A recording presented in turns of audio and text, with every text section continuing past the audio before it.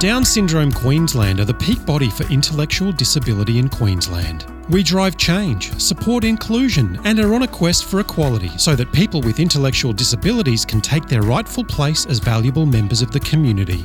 Down Syndrome Queensland also provides practical and emotional support, comfort and opportunities to people with intellectual disability, their families and support networks, particularly in regional areas. DSQ supports an inclusive environment for people with an intellectual disability, which allows them to live their best lives. We believe it is important to respect the rights of parents to choose the development path that is best for their loved one. DSQ is here to support them along the way. To find out more about how you can help, to volunteer or to support the work of Down Syndrome Queensland, go to downsyndrome.org.au/QLD. We acknowledge the First Nations people as the traditional custodians of the land we are on today. We acknowledge and pay respect to all elders past, present and emerging.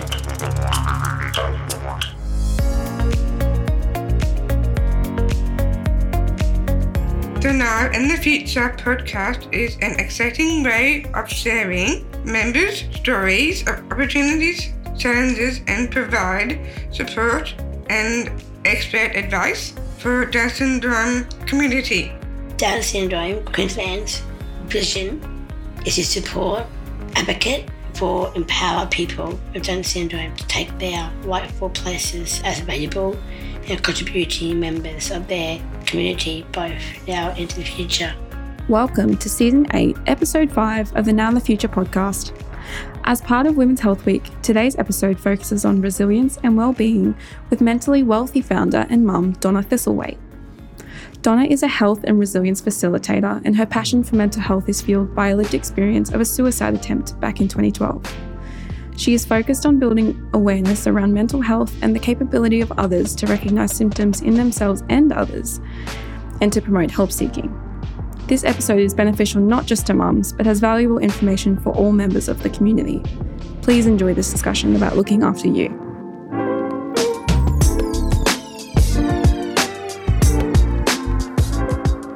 Well, welcome to our Now in the Future podcast, a special podcast for Women's Health Week. Thank you for joining us. Oh, you're welcome, Carly. My pleasure. So I'm Carly. I'm the lead education consultant here at Down Syndrome Queensland. I'm also a mother of two. I have a 4-year-old son who has Down syndrome, and I have a 2-year-old daughter. I wondered if you could tell us a little about you. Okay, so Donna Thistlethwaite, and I am a resilience and mental health speaker and trainer. Mm-hmm. I'm also a mum.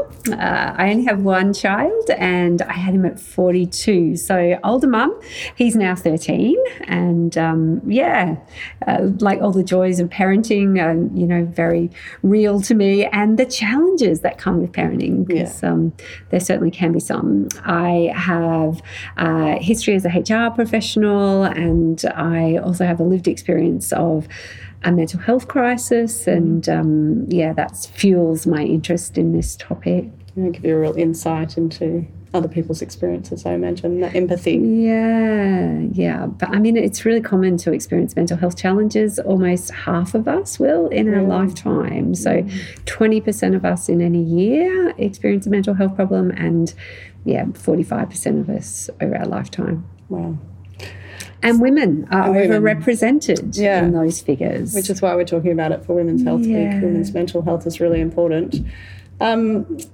We've decided to focus on that for Women's Health Week because, there's numerous studies that have shown that parents of children with disability have a high proportion of mental health issues, and particularly mothers. Yes. Why do you think that might be?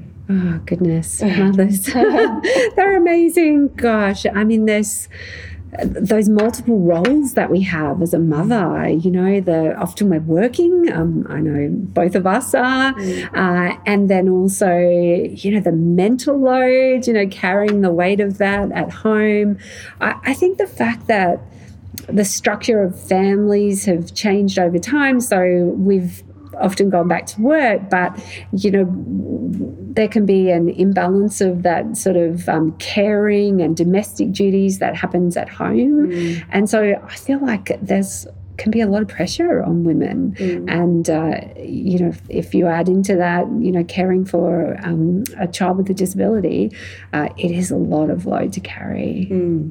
Yeah, and I think some of that load stems not necessarily from the child themselves, although there are things that are different about parenting a child with disability, but from society. Yes. I mean, parents are working within a society where there's a lot of ableism and prejudice against people with disability. They're constantly advocating for their child, for inclusion, for acceptance. Yeah. So those things also feed into it, I think. Yeah, in addition to all of these other sort of responsibilities that mums seem to have.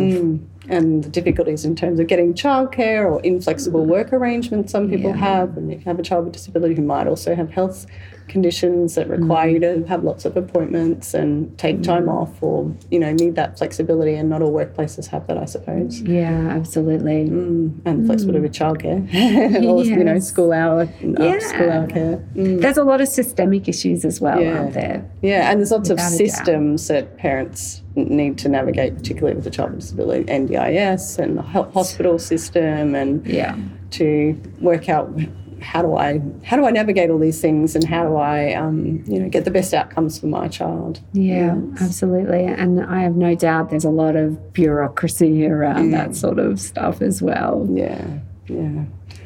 So in thinking about that and the high rates of mental health crises or illness that can occur, what are some of the signs we should look out for? Yeah, so I think things to be aware of, and maybe like changes in your appetite. Maybe you're eating more or you're eating less than usual. I'd be on the lookout for negative thoughts, maybe more negative thoughts than usual. Disruptions to sleep, maybe you're sleeping more or less. What's some other things? Racing heart, muscle aches and pains, gastrointestinal issues. These are some of the common symptoms that someone might be experiencing a mental health problem.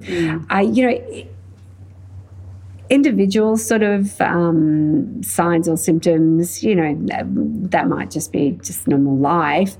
But if we see a cluster of these or experience a cluster of these sort of symptoms, it could be an indication that we might be experiencing a mental health problem, and that, we should reach out to somebody to have a chat.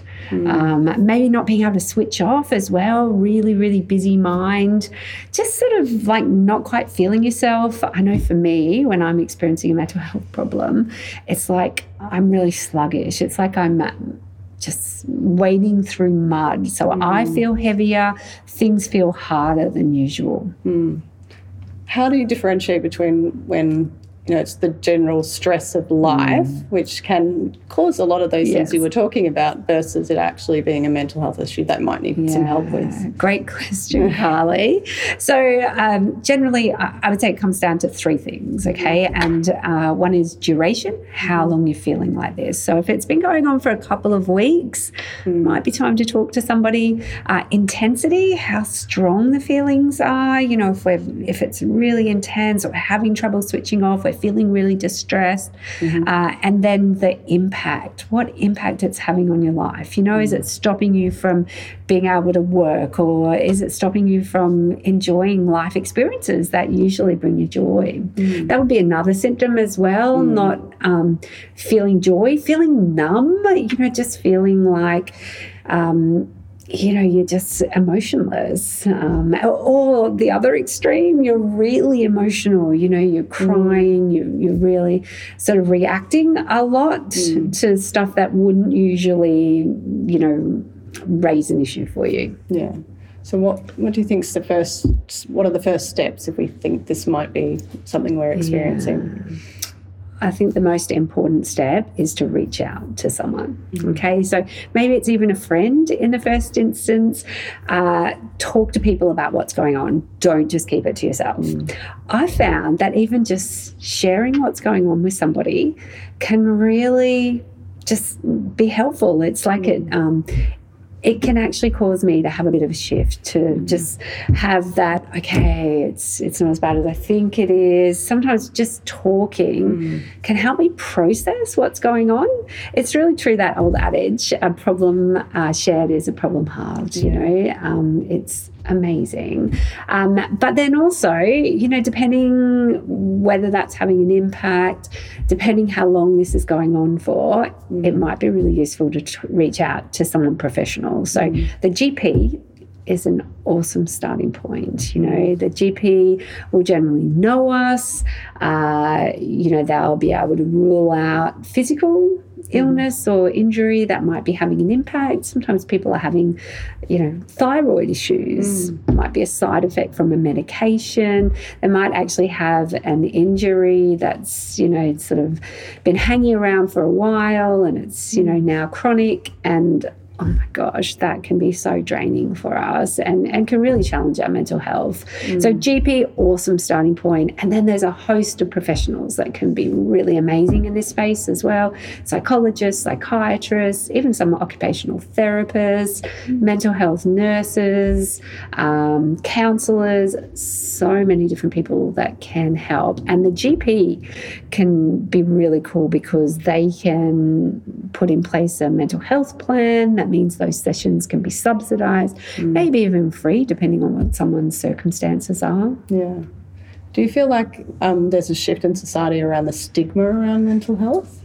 Because that can stop people from speaking out sometimes, I think. It absolutely can. And I think we're making progress. I personally think it's probably one of COVID's silver linings, that people are having more of these conversations now, and, you know, it's normalising and destigmatising. But I still think we've got a really long way to go. You know, there's a lot of shame associated with this. We often personalise it. We think it's a failing on our part, and we need to get rid of that. We need to break down the stigma and really just let people know that this can happen to any of us. And the sooner we get help, the less help we'll need. And also the quicker we can get back on track and just feel well again and, you know, be able to find that joy in life. Yeah, so important. So mums are often very time poor people. Yes. So what are some kind of strategies that we can use to stay mentally wealthy? Yes. That don't take up too much time? Yeah, like people will often say to me, I don't have time for self-care, I don't have time for resilience strategies. And I do like to challenge that, right? Because there are some things that we truly can slip into the cracks of a busy life, okay? An example would be music. Like for me, you know, music just brings me so much joy. So, you know, in between activities, you know, on our way to something, we can pop on a tune that brings us joy. You know, I've got this, like, I call it my good vibe playlist. It's got Staying Alive, I Was Made for Loving You, you know, Happy, all of these songs that actually light me up. And so popping something like that on, you know, it could be 3 minutes, but it has the power to change our state. Little things like just getting outside and planting our feet on the grass. You know, nature is incredible for our well-being. So, you know, grounding ourselves, just being on the grass, even for like 5 or 10 minutes, can have an amazing effect on our nervous system. Why is standing barefoot on the grass helpful versus just being in nature? So I think it's because it has a grounding effect, and then I think we're getting all the benefits of being outside anyway. You know, the sunshine, the vitamin D, and there's apparently a term for being out in nature called biophilia, and it's been proven to improve our well-being. There's even a concept called forest bathing, which I think has its foundations in Japan, and there are groups that, you know, take you out to forest bathe, but you could actually just, you know, self-administer some forest bathing. And so being in nature has been found to improve our well-being and our productivity, because often when we get busy, we just think we have to keep powering through. But what happens is we actually become less effective. And by taking a short break, we can slow our nervous system down, and we've been proven to be more productive in the time directly after that. Another one I've got for you is just being mindful. So I just trained a group in mental health first aid yesterday, and they had homework the night before to actually do a deliberate act of self-care. So had to plan something, execute something just for themselves, because self-care is so important if you're going to be helping other people, right? Yeah. And there's a message in that for mums, right? Yeah. You cannot give your own mask first from an empty cup. Love that mask metaphor, right? So I set the homework, and one of the gentlemen shared yesterday that he had taken his dog for a walk. I was like, oh, yeah, cool. And I said, is that something you regularly do? And he said, yes. But what I did this time was that I was really present when I walked my dog. I was really in the moment. I was very intentional, and I was like, yay. So he's doing something he's always doing, but he's actually being there. So this is not going to take any extra time, right? He was already walking the dog, but he probably just had this stream of consciousness. They say that we have I don't know, what is it, 55 to 70,000 thoughts a day, but 95% of them are the same ones we had yesterday, right? So we're just like ruminating on all of this stuff. So what he did actually was just be aware of his surroundings, you know, be mindful of the dog. I've done some dog training recently. I've got a rescue greyhound, and we have to hold the leash in a certain way, right? And my son was like, well, that's a bit of a drag holding it like that. Like, you know, it's like you've got to hold on. And then I was like, yeah, that's true. But because I'm holding it in the way I am, I'm actually really conscious of the lead. It doesn't take any extra time to be mindful. We're not actually adding anything into our schedule. We're just being present. Yeah. The same with breathing, right? We are already breathing. So if we actually just be conscious of the breath, if we feel our breath coming in and out of our body, like, again, we're not adding anything in, we're just being aware of what's happening. And so that's a mindfulness practice, and that's been shown again to calm our nervous system down and, you know, just really help us, our well-being, by being present. So there's a few little, I could talk all day about this, Carly, you know. What about strategies for building our resilience so that when these difficult situations or stressful times come, we feel better to deal with it? Yeah, so I think those things, absolutely. I think too, one of my favourites is I've got a gratitude practice.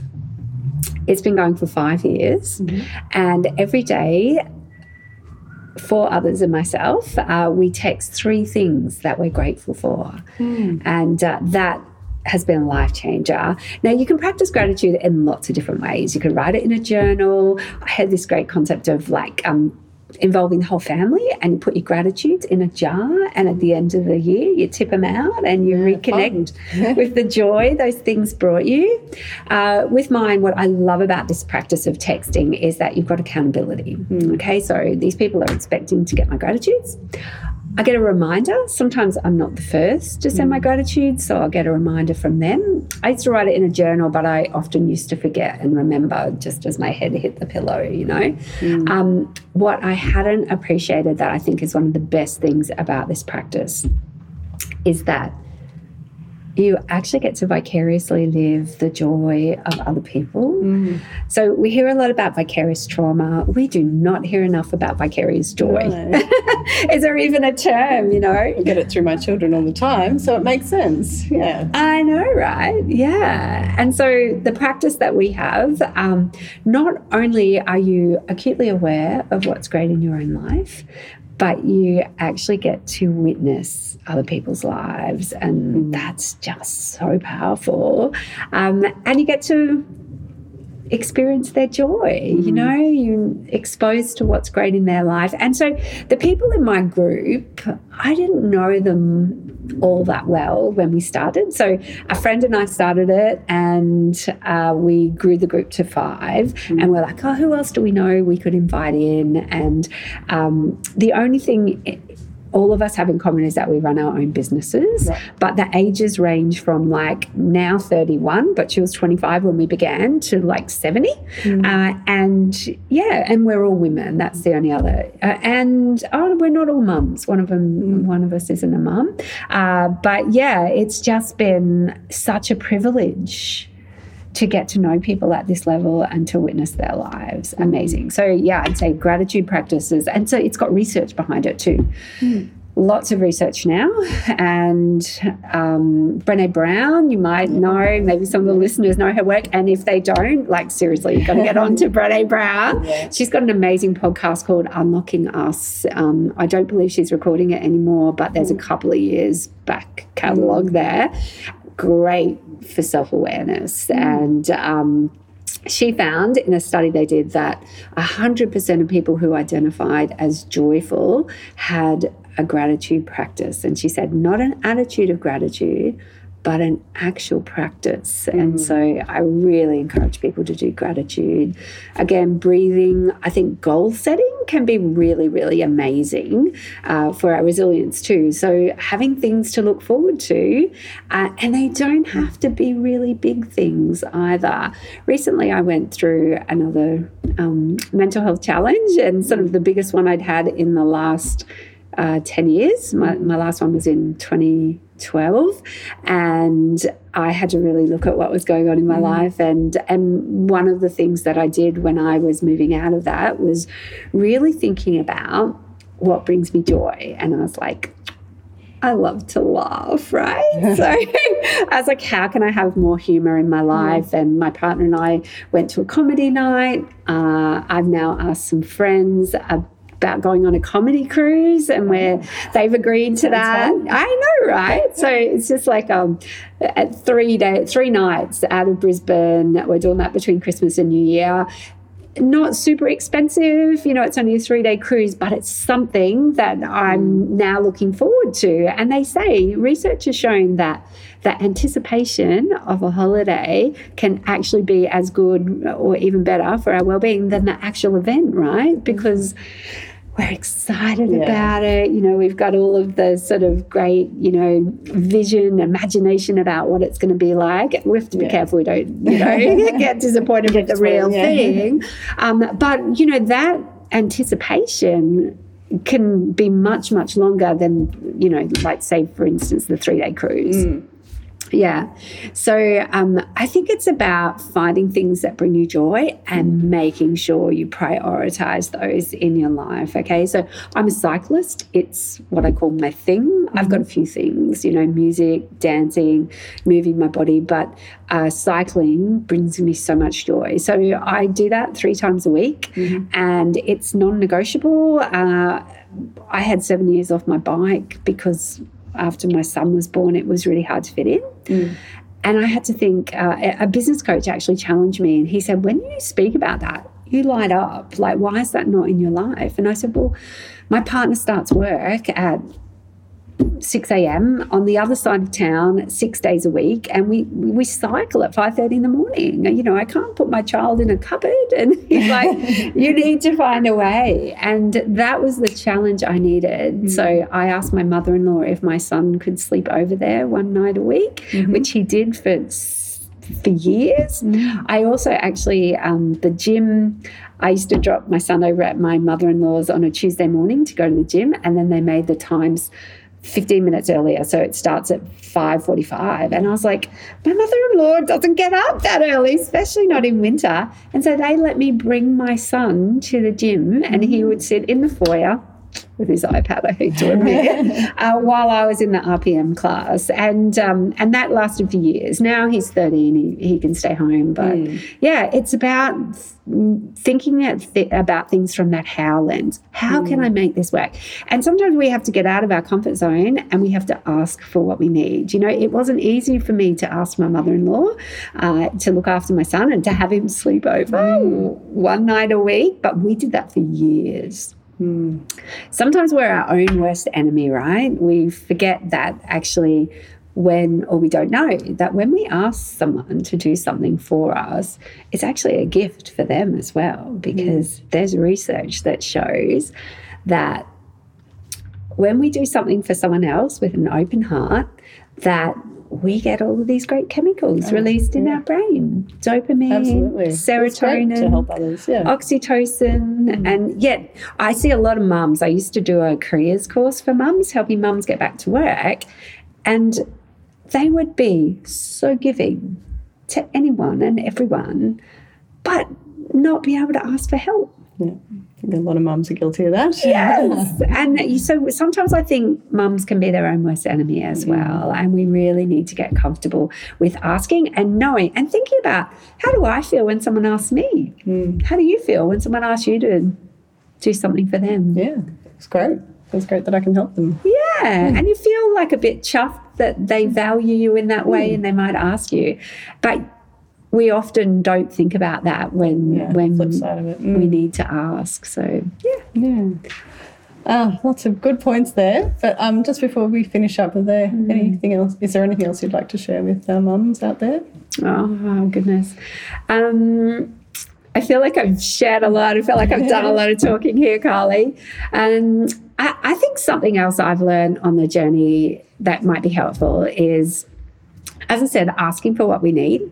There's this cool communication technique called I statements. I don't know do you know about I statements? Oh my gosh, they're gold. And I talk about them in mental health first aid, and often people are not familiar with them. So I find them so helpful when I'm communicating. So what an I statement looks like is just owning what we're experiencing, and, sharing that with somebody else. So an example I give is my partner's a tradie, right? He works in a workshop environment, hot. He's called a sheet metal worker, which is like a welder, metal fabrication, hot, heavy lifting, no air conditioning in the environment. In summer it'll be 45 degrees in that shed, And so when he comes home, he wants to lie on the couch, right? We've been together 17 years. I think it took me 15 years to actually say, I need help, right? Because what I would either do is bang dishes around in the kitchen, frustrated that he wouldn't recognize I need help, or I'd be like, you're just lying around all the time, you're not doing anything here. Eventually I learned about I statements, and now I say something like, I'm feeling really overwhelmed at the moment. There's a lot going on here. I really need help. Can you please do this for me? Totally change things, right? If we use the sort of you statements, and we're sort of like vague in that way, we'll often get back defensiveness, or they're going to feel attacked. And so it doesn't work. It just meets resistance and goes nowhere. And in fact, just can make things really uncomfortable and unhappy at home. So I'd say I statements are really powerful. Definitely asking for what we need. When we feel like we're struggling, or life's, we're wading through that mud, reaching out to somebody, I think that is just so important. Letting people know that we need some help right now. Being vulnerable. It's not easy to be vulnerable, but unless we are, we can stay stuck where we are. Thank you. Thank you for sharing your knowledge and experience with us. And it's been a real privilege. Thank you. My pleasure. My pleasure, Carly. Thank you very much. Thank you. Happy Women's Health Week, everyone. Yeah.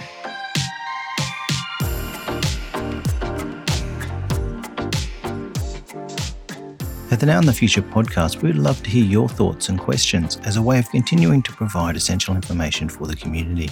If you have a question or would like any more information on any of our episodes, or have any ideas for future episodes, simply send us an email to engagement@downsyndromeqld.org.au. That's engagement@downsyndromeqld.org.au. And we'll do our best to provide you with the information you require in one of our upcoming episodes. The Now in the Future podcast aims to support, advocate for, and empower people with Down syndrome, both now and into the future. You have been listening to the Now and the Future podcast. For more information about this episode and many other topics related to Down syndrome, please visit the Down Syndrome Queensland website at downsyndrome.org.au/QLD. Down Syndrome Queensland, supporting people with Down syndrome now and into their future.